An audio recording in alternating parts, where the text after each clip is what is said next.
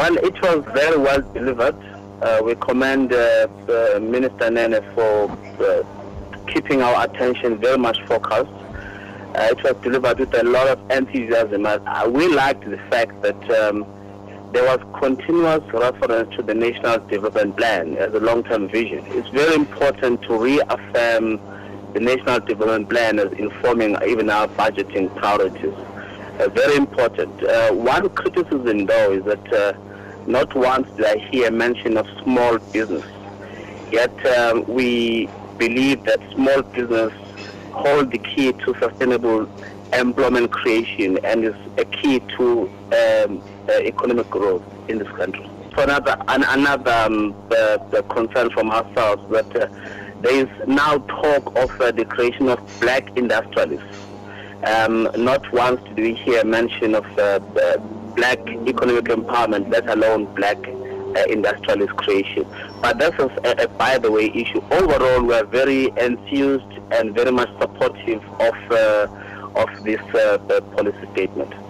I think the objectives of this budget statement, policy statement, is to reaffirm the National Development Plan as lying at the center, which itself talks about 11 million jobs created by 2030, which talks about us taking this country to an economic growth of about 5% and beyond to sustainably do all these wonderful things.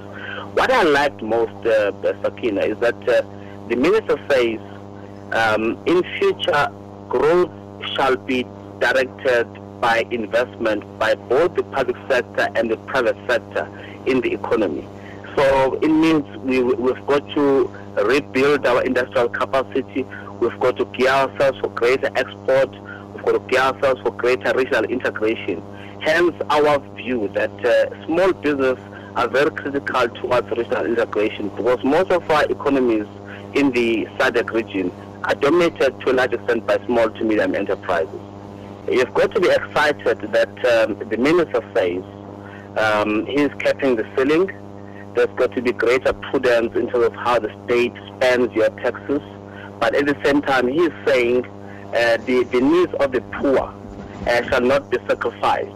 There's got to be greater and continued investment on social issues, housing, education, in particular education.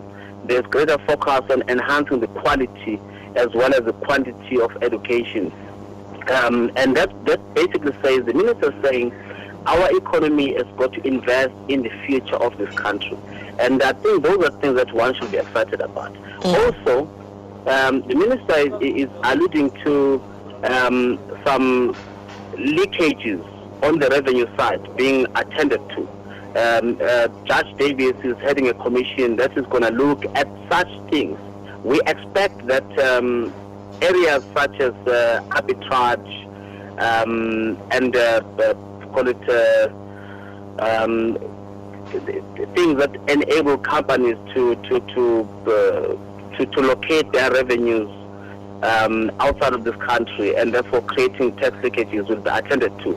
And basically, ordinary people like yourself should be saying, therefore, there will be greater tax recovered by the government, and at the same time, there's going to be greater prudence in terms of how those taxes are spent. And those are good news indeed.